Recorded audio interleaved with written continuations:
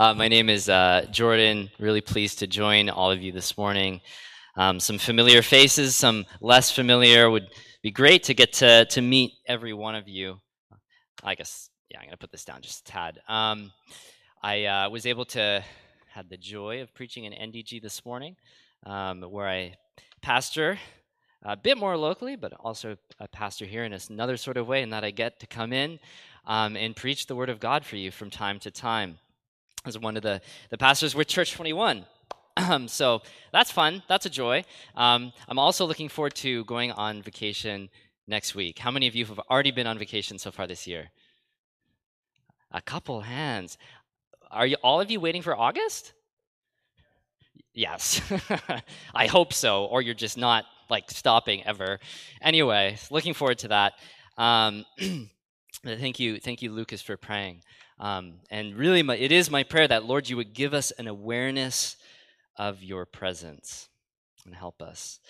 In Jesus' name. I want to start today with a question. And maybe you've heard this question before. I'm kind of wondering if this is a question you've gotten before. The question is this.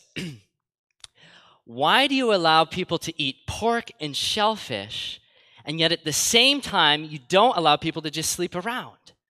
Like, this just seems so inconsistent. Both of these things are from your holy book, the Bible. Like, if God is love, isn't this like completely missing the heart of God? Have you received a question like that before? I certainly have. I see at least one nod. I had a few hands this morning. How would you respond if you were asked this? How would you respond? It's tough, isn't it? Some of you are probably wondering, like, okay, like, what does shellfish have anything to do with the text they were looking at this morning, more or less sleeping around, what people do in their bedrooms? Well, the answer is actually a lot, if not everything. This text in Mark chapter 7 is actually crucial to understanding and responding to this charge or this question. Right? And it really is a charge. It's a charge that, well, you Christians and you churches at least are being inconsistent. You Christians, you're being hypocritical, right? In that you defend one part of the Bible, the bits about sexuality, and yet you sort of leave off the other parts, the bits about, food that is clean and unclean, right? Eating shellfish and pork and so on. And so what we're going to be doing today is looking at Jesus' teaching in Mark chapter 7 in order to help us understand this, in order to help us make sense of this question. This is a crucial passage. We're in a sermon series on the Gospel of Mark. If you haven't been tracking with us up until this point each week, we're looking at the life, the teachings of Jesus, working our way through this book. Last week, we saw the story of the loaves and the fishes, and then Jesus, he walks on water, so a couple of stories back to back. This week, it's not really a story, it's all teaching. And then next week, from verse 24 on, it's going to be more stories. And Mark structures his book as a whole in this way. There's teaching, stories, alternating back and forth. And our teaching today about purity and food laws, like Lucas read, sets us up for the stories that we're going to hear next week. Jesus' teaching about purity and food laws makes possible what Jesus is going to do in his interactions with a non-Jewish person next week. It makes sense of it, and we're going to start to understand why. So if you would like to begin, follow along with me. Chapter 7 and verse 1. I'm going to be going verse by verse, so it helps if you have a Bible with you. There might have been some on the table if you came in. If not. Now when the Pharisees, this is chapter 7, verse 1. Now, when the Pharisees gathered to him with some of the scribes who had come from Jerusalem, now Jerusalem would have been like the epicenter, the hub of the Jewish religion. And then you've got the scribes and the Pharisees coming. These are like the Jewish religious leaders. Okay, so you got these religious leaders coming from the hub. This would have been like, there's a crisis in the Catholic Church and they send like priests from Rome. You know what I'm talking? Okay, so there's like religious leaders from the epicenter, from Jerusalem, and they're coming. And are they coming to learn from Jesus, to listen to his teaching? For healing? No, they're not. Okay, it's okay if you respond to me. I encourage a vocal audience, okay? But no, they're not coming to hear from him and to be healed. They're coming to scrutinize, and we see that in verse 2, where they saw some of his disciples ate with hands that were defiled, that is, unwashed. And so there they are scrutinizing the disciples, and they're like, they don't wash their hands before they eat. And we're like, yeah, well, I guess it's a big deal now, but time of Jesus, there was different considerations, and we might wonder why this was a big deal for them then. And so Mark adds this note in verse 3 and 4 for us, a non-Jewish audience, to help us understand his book was probably written to Rome, non-Jewish audience, and so we'll read it. The note is in verse 3 and 4. For the Pharisees and all the Jews do not eat unless they wash their hands properly, holding to the tradition of the elders. And when they come from the marketplace, they do not eat unless they wash. And there are many other traditions they observe, such as washing of cups and pots and copper vessels and dining pots, dining couches, and so on. And so this is Mark's note for us, the non-Jewish reader, and these are what are known as the Jewish purity laws. And there were all sorts of Jewish purity laws. There was laws about body fluids, there was laws about blood, there was laws about touching dead bodies, there was laws about which foods you could eat and which foods you could not eat, whole chapters about that. Okay, and so it's in this world that the Pharisees are voicing this concern. Okay, and so in verse 5, and so this is what they ask, and the Pharisees and the scribes asked him, why? Why? This is our question. Why do your disciples not walk according to the tradition of the elders, but eat with defiled hands? Why do they eat with defiled hands? Okay, there's the question. Well, for us to understand this question, there's a couple of important pieces of background that we need to grasp. Okay? The first important piece of background we need to grasp is that God is holy. God is holy. Who here has seen that Bible Project video on holiness? One hand, two hands. Yeah, it's really helpful, right? In it, they use the analogy of the sun for God's holiness. The sun is what?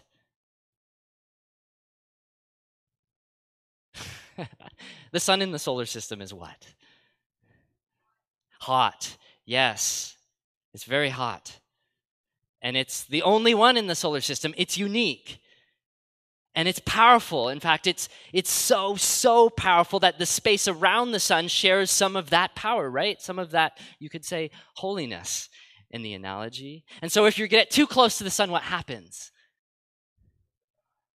Yeah, you're going to die. You're going to burn up. You're going to get annihilated. Why? Not because it's bad, but because it's so good. It's so powerful. And the same is true with God and his holiness. That he's unique.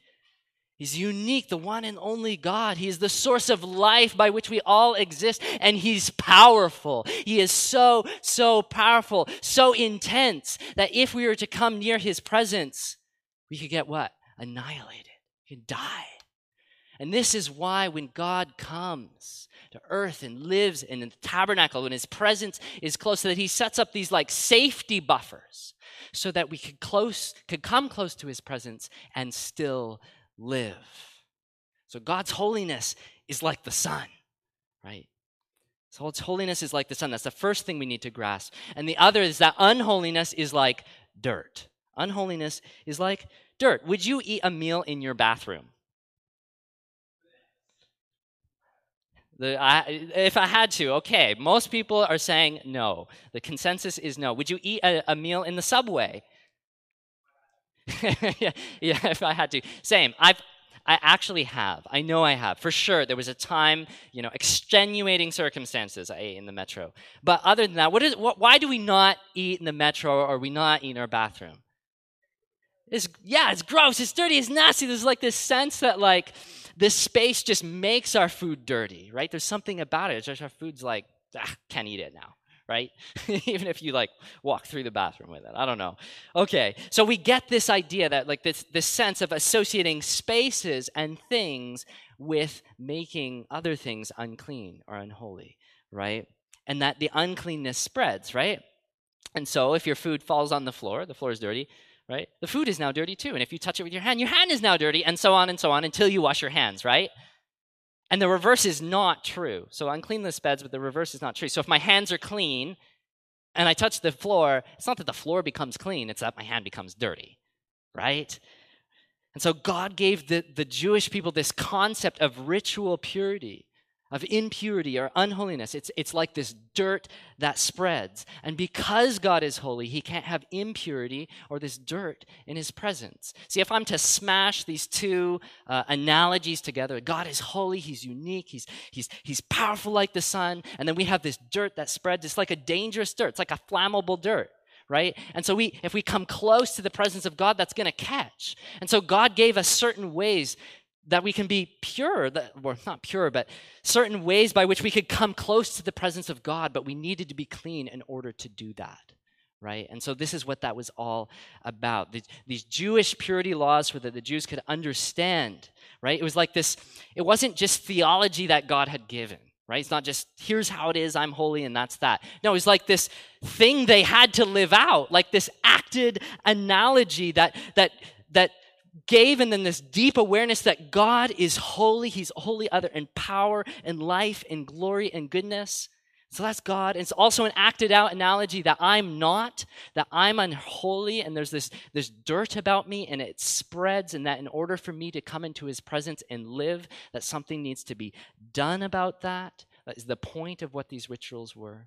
Okay? So we'd understand this lived out analogy. God is holy. We are not. We need purification to come into his presence and approach him. And being in his presence and approaching him, like that is what it was all about. Like those rituals and purity laws, those pointed towards that longing that we could be in the presence of God. That's like our modus operandus. So that we could worship him and live, to be close to him and live, to worship you, I live, to be known and be dwelling with God. Right? And so all of this was pointing towards that, a lived out analogy. And when it came to the priests specifically, they had certain laws as well, that they had to wash themselves and they had to wash food that they brought into the temple. But by the time of Jesus, so getting into the question that we're getting here, by the time of Jesus, it wasn't just that, the temple food had to be washed. It was that all food had to be washed. It wasn't just the priests who had to wash. It was like everybody had to wash, right? So you can see how it's like developing and being added to.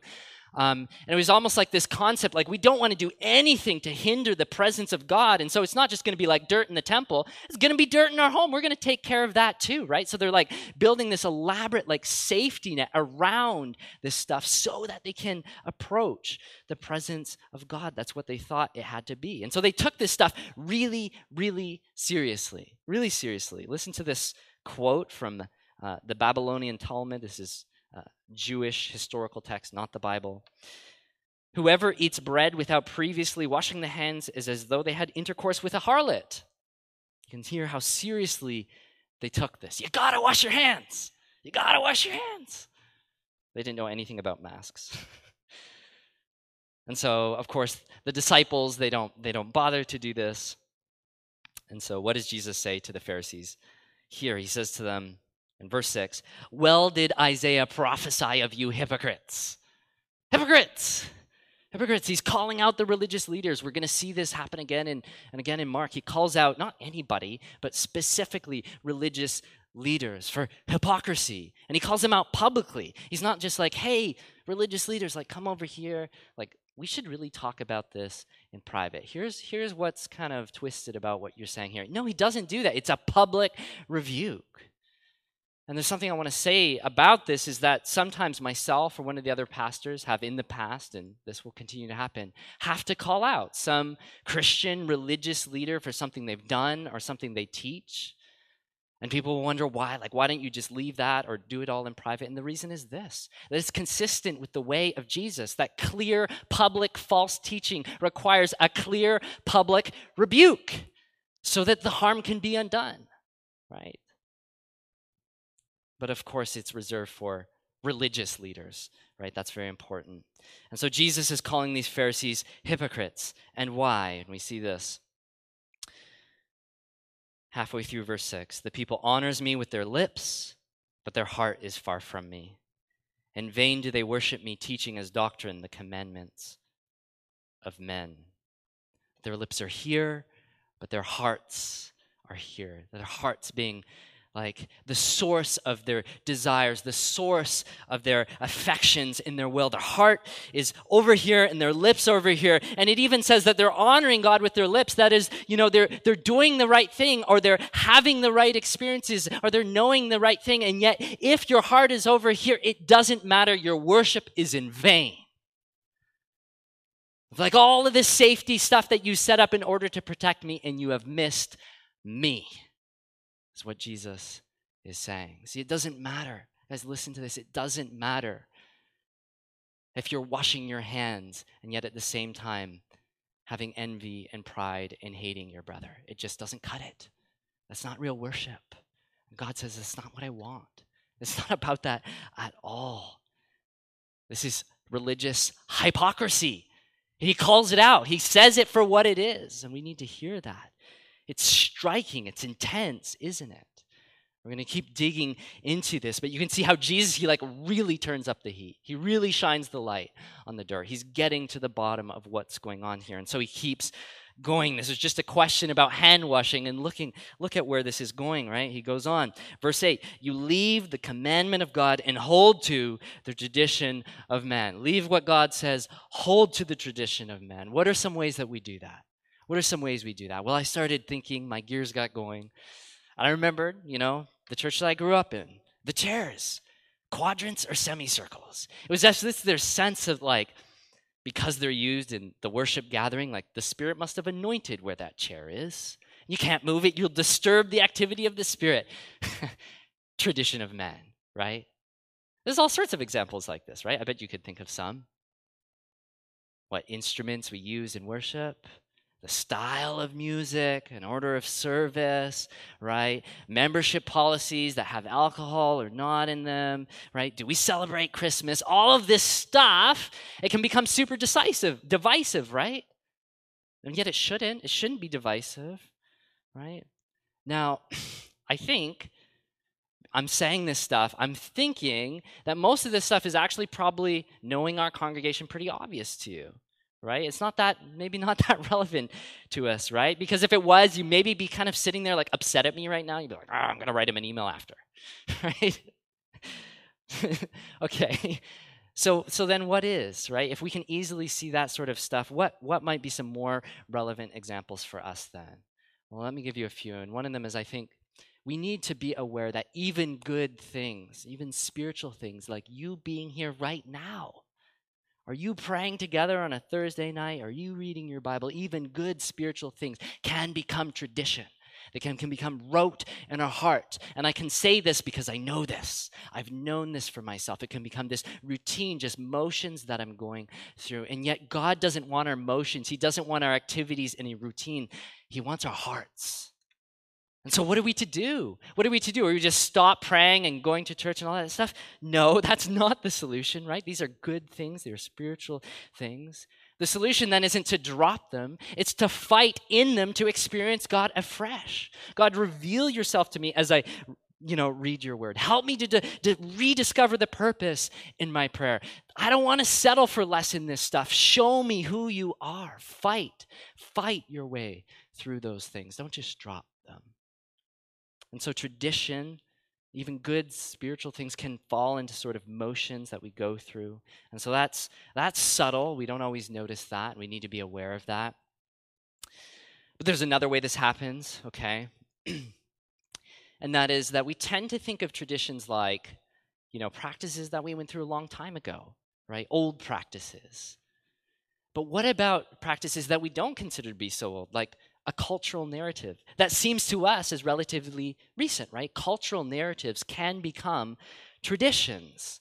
What do I mean? Well, take, for example, success. What does it mean to be successful as a Christian? Does it mean, have a wife, a house, a kid, and a dog?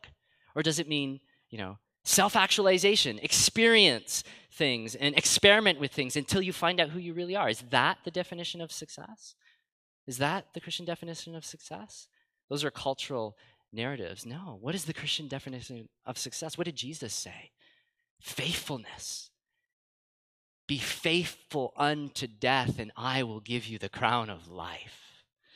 You see then how subtle these cultural narratives that we've been handed down had become subversive and begun to work a way that we began to almost read them right into Scripture and think that this is sort of the way of God, right? So we need to be exposed. They need to see them for what they are so that we don't do that, right? These cultural narratives can become like traditions. And this is why then the church needs to be constantly reforming. The church needs to go through reformations. It needs to call out traditions like Jesus does here in verse 9. And he said to them, verse 9, you have a fine way of rejecting the commandment of God in order to establish your tradition.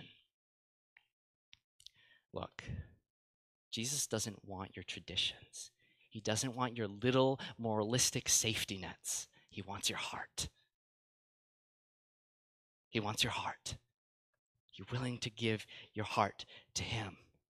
This is what Reformation can do. It can help strip away those traditions so we get back to the heart and the Word of God.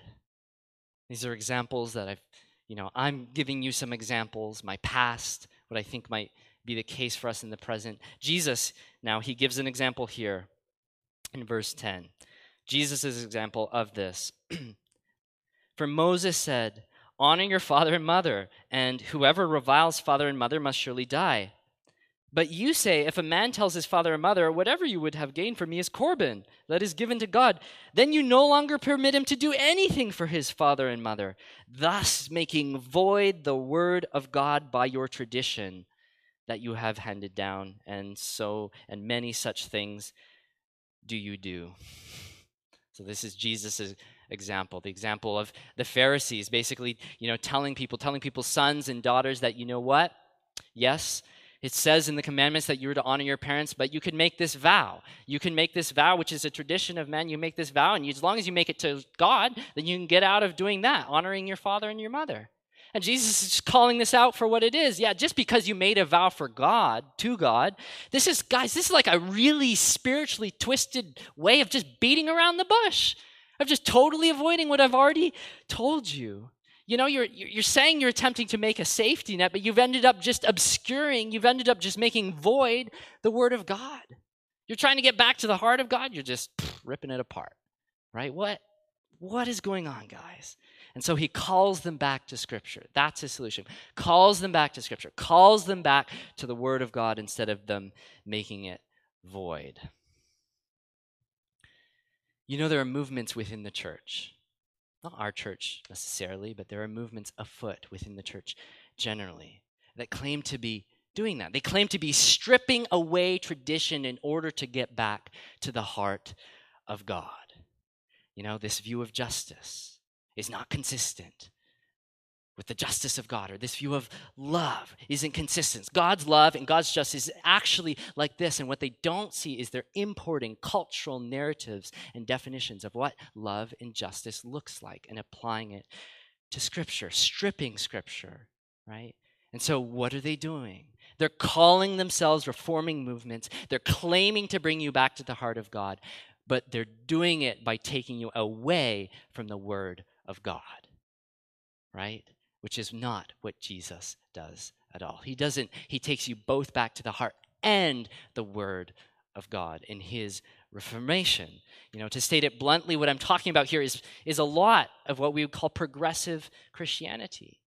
Probably not all of it, but much of it, right? It takes the commandments of God and it calls it the tradition of man. It takes a book that we believe is the divine human authorship and it calls it merely human, merely inspirational, right? And in the void left by the authority of Scripture, in sweeps our own authority of experience in order to reinterpret the Word of God under the guise of getting back to the heart of God, but really making it void. Can you see that? It's so subtle. And so instead of the Bible being about God, being theocentric, being about his glory, the Bible, when we do this, becomes about ourselves and making much of ourselves. And guys, this is not the gospel. This is not Reformation. This is what Jesus comes to correct.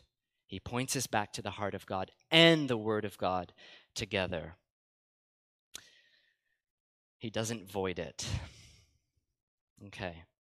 Keep going, verse 14. And he called them the people to him again and said to them, "Hear all of me and understand." Jesus really wants us to get this. It's really important. Verse 15, "There is nothing outside a person that by going into him can defile him, but the things that come out of a person are what defile him." And the disciples are like confused. And so verse 17, "And when they had entered the house and left the people, the disciples asked him about the parable. And he said to them, 'Then are you also without understanding? Do you not see that what goes into a person from outside cannot defile him, since it enters not his heart, but his stomach, and is expelled?' Thus, he declared all foods clean." He just declares all foods clean. This teaching, it's not a surprise. This is super radical. It's not a surprise that the disciples don't get this, right? Remember how seriously these Jewish food and purity laws were taken, right? Like so much of the Old Testament is about laying this out, chapters and chapters about which food was and wasn't clean, what you could wear and couldn't wear, what you had to sacrifice, all so that you could approach the presence of God, all to create this lived out analogy that human beings are what? They're unclean. They have this dirt that spreads, and we need purification to come into God's presence. And so these laws you see again and again, they're repeated because they're taken so seriously. And they're not just taken seriously in the law, they're taken seriously. We can see this from history. That even a few hundred years before Jesus, during the Maccabean times, okay, there was a Syrian king that came in and overthrew the Jewish people. And he imprisoned a bunch of them. And he gave them this option: eat pork or die. And you know what happened? A lot of them died. A lot of them chose to die rather than to eat pork and be defiled, to void the commandment of God with unclean food. And so you have this current in the minds of the people, and then along comes Jesus, and he says, it's not what's on your hands, it's what's in your heart. It's not the pork that you're eating, it's what comes out of your heart that defiles you. And so you can just see how audacious this would be, how surprising. It's like, Jesus, how can you say this? Like, people died for this. How can you just come here and declare all foods clean? And on top of that, Jesus, you're saying that we're voiding the law of God, and then you're just declaring all these foods clean that the law says are not. How are you not just doing the same thing? How can Jesus declare all these foods clean? Well, the reason is at the cross. The reason is at the cross, where Jesus can say, it is finished, and the temple and the curtain rips open, and the presence of God is made accessible. That Jesus can say it is finished. In other words, he has fulfilled the requirements of the law, all of them to a T. You see, I used to think that like Jesus had sort of like, it was like he'd gone through Scripture, the Old Testament, he's just sort of like put a giant X over it. But Jesus didn't do that. He didn't put a giant X over it and void it. No, it's as if he went through it, and every single one he put a check mark beside it. He fulfilled it. Jesus didn't void the law. He came to fulfill the law in himself. In himself. That's why he can say, it is finished. And when he says it is finished, that curtain temple is ripped open, and the presence of God is made accessible to us. That in Jesus we can become pure. That in Jesus we can become clean and approach the presence of God. And that's what it's all about. Isn't that amazing? Like, you remember the story of the woman with the issue of blood in Mark chapter 5, right? What was her issue? That the blood made her unclean. Right? And then what happens? She approaches Jesus, and what? She is healed. She is made clean. Like, how does that happen? How is Jesus not made dirty? Well, because Jesus is the Holy One of God. And the people that he touches are made clean. They're made whole. And if Jesus can do that for her, he can do that for you. That Jesus can make you whole. That Jesus can make you clean. That he has fulfilled the law, the purity law, the cleanliness laws, and all of its requirements in order to make you clean. That you, through him by faith, can now approach the presence of God and live. You can have life with God. Isn't that incredible? That's what it's all about. You can approach him and live. Remember, his holiness is like the sun. It exposes everything, all of our dirt. And yet, now he can clean that and we can approach him and live. He purifies us. This is the new covenant that Jesus came to bring. This is the new order that the New Testament is all about. It's really important that we understand this as Christians. We understand the covenant of Jesus. Hebrews 9:10 says that matters of food and drink and various ceremonial washings, that these external regulations applied until the time of the new order. They applied until the time of Jesus. And in Jesus, this new covenant order has come. Or Colossians, that these things were a shadow of what was to come. And of course, that's just what we're getting at here, that these purity laws and these food laws, they're a shadow, and that shadow can only be filled by who? By Jesus. That Jesus is the substance of what is happening here. He fulfills those laws, and the purpose of them is now complete. That in Christ, they're complete, they're resolved. And when we put our faith in him, we are made clean. Isn't that amazing? And this is why Jesus can come along and he can just declare those foods to be clean. He does not void the law, he fulfills the law. In a sense, it's like these laws were like a giant fast. A giant fast from bacon and shellfish and all sorts of good things. And also a giant fast, inevitably, as a consequence between Jew and non-Jew. It was like a fast that pointed to is an anticipation for God to reconcile all things to himself. But now that Jesus has come, now that he can make us clean and purify us, he has done that. He's reconciled us to himself, and the time of feasting has come. Jew and non-Jew together can eat together in communion with God. Isn't that amazing? The fast is ended. The feast has come. And this is how Jesus' teaching lays the groundwork for what we're going to see next week, in which he lays a feast before some 5,000 Jew and non-Jew together. But we still have that question from the beginning, don't we? Right? Isn't it inconsistent? Isn't it just cherry picking to say you can eat pork and shellfish, but you can't just sleep with whoever you want? Didn't Jesus fulfill the law? Well, it's not quite that simple, okay? The purpose of the purity laws and the food laws, yes, that has been complete in Jesus. What they pointed to was Jesus. He was the substance or the shadow, and he comes and he steps into it and he checks them off. But what about the laws around morality? What about the laws around who we can sleep with and the poor and killing and envy and lust and so on? What about those laws?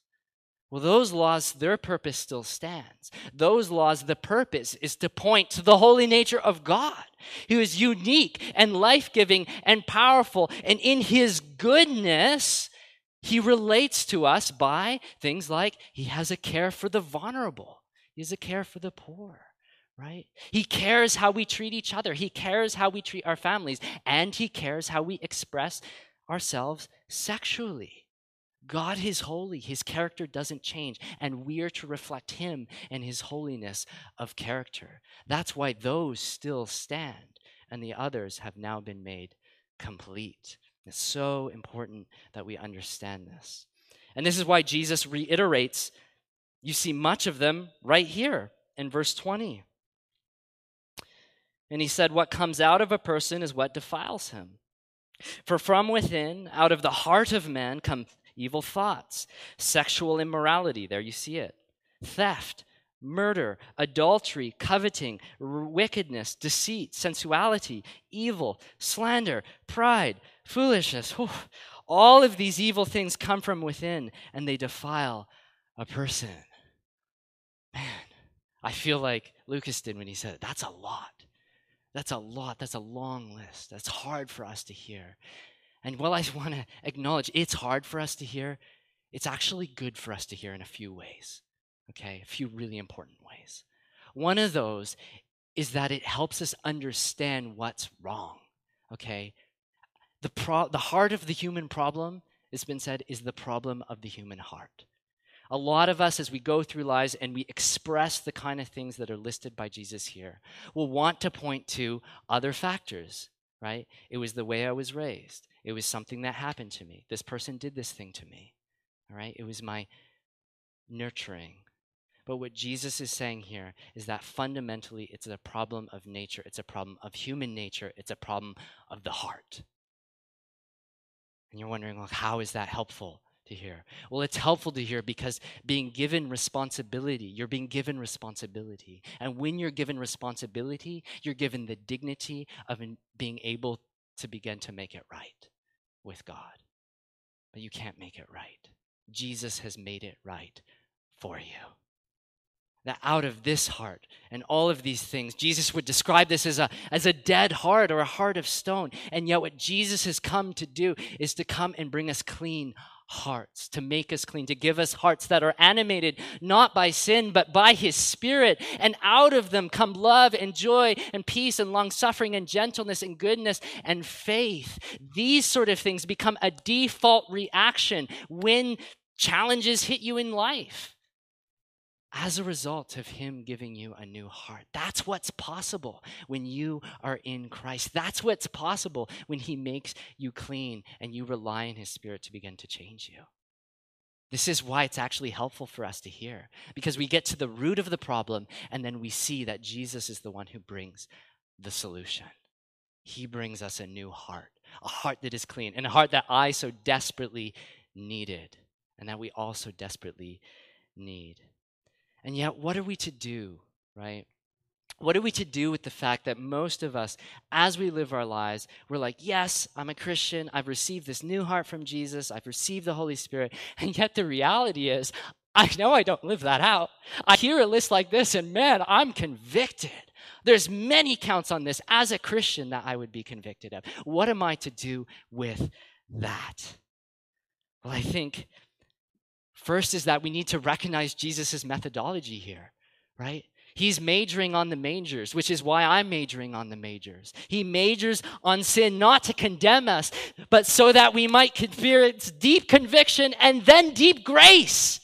See, he's not going to just leave us in deep conviction. He's going to bring us to deep wells and wondrous grace. That's what he has on offer for us, but he has to take us through that. Even as Christians, conviction is crucial. It is so important.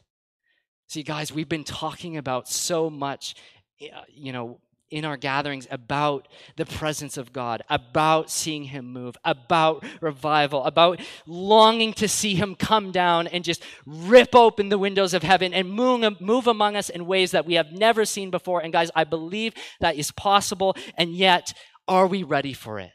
Are we actually ready for it? Because if we're actually ready for it, I think one of the things that Jesus wants us to see here is that for us to be prepared, we need to be ready for this deep conviction of sin. Deep conviction of sin. As I was thinking about this deep conviction of sin that Jesus brings here and that you might be experiencing, I thought of a story of revival that I had heard pretty recently, and it was a preacher who lived through it in 1949-50 in the Hebrides Islands in Scotland. And there was these striking stories of people's awareness of sin, and one of them in particular really stuck out to me. There's this guy, and he's on the floor before God for hours, and he's saying this again and again. Have mercy on me, Lord. Have mercy on me, Lord, for I don't even deserve hell. Have mercy on me, Lord, for I don't even deserve hell. Not that hell was too good for him, but that he knew that hell was too good a state for him in his sin. I'm like, what? I don't even know conviction like that. That's like Isaiah, like the prophet who comes into the presence of God and he's like, woe is me. I am undone. I am a unclean and a sinful man. This is a prophet talking. Like, I don't know that. I don't know that. But see, if God wants to move in revival in our midst, guys, he's going to need to bring us to these places. He's going to need to bring us to places of deep conviction of sin so that you can know deep wells of his mercy and his goodness and his forgiveness and his love towards you. It is so important. And so if you're experiencing conviction of sin right now, if something that I said or what Jesus lists off in this text is bringing you to a place of conviction of sin, I don't want you to ignore that.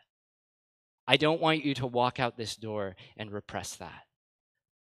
I want you to take that to Jesus. Remember the woman with the issue of blood? She had but to touch the garment of Jesus, but a bit of the presence of God, and his grace and his mercy is just eager and waiting to overflow you, to rush over you. It doesn't matter what you've done. It doesn't matter how long you've done it. It doesn't matter how long you've hid it. It doesn't matter how ashamed you are. What you need to know is this, is that God's grace is enough to deal with it. God's grace is enough to cover it. God's grace is enough to face it, and God's grace is enough to make you clean and give you the power to live differently. This is what is true. This is what you can have. You can step into what Jesus has already made way for you in Christ. You can step into the holiness that he declares over you. You can realize this. You can experience this in your life. It doesn't just need to be a theology. It doesn't just need to be your legal standing that Christ has declared over you. It can be real you. That can be you. You can walk in grace and forgiveness, and that's what Jesus wants for you. And so if you're experiencing conviction of sin right now, if you are under the weight of what Jesus calls out in this text, or anything else, anything that the Spirit has brought on you, I want to lead you into a prayer of confession so that you can now, even while I'm preaching, even while I'm praying, even while we're singing, even while we're taking communion, experience the grace of God afresh. Don't leave without doing that. But before I pray, I want to read you through the lyrics of this song. Just close your eyes and listen to it with me. It's Clean by Hillsong. And if you're going to pray this prayer along with me after I read this song, I would just invite you, when you do that, to open your hands in the posture of reception. But the song is this: precious blood has left me forgiven, pure and like the whitest of snow. Powerful to make sin and shame retreat, this covenant is making me whole. Purify my heart in your presence. Teach me to discover the joy of holiness that forms as you draw me close. In you, what is lost is restored. For I will rise and lift my head, for by his mercy my life was spared. The highest name has set me free. Because of Jesus, my heart is clean. Jesus, I pray for anybody here who's opening their hands and hearts in this posture of reception, who is under conviction of sin. I pray that you would meet them right now and that they would join me in praying this. Would you join me in praying this? Lord Jesus, I am so sorry. I am so wrong.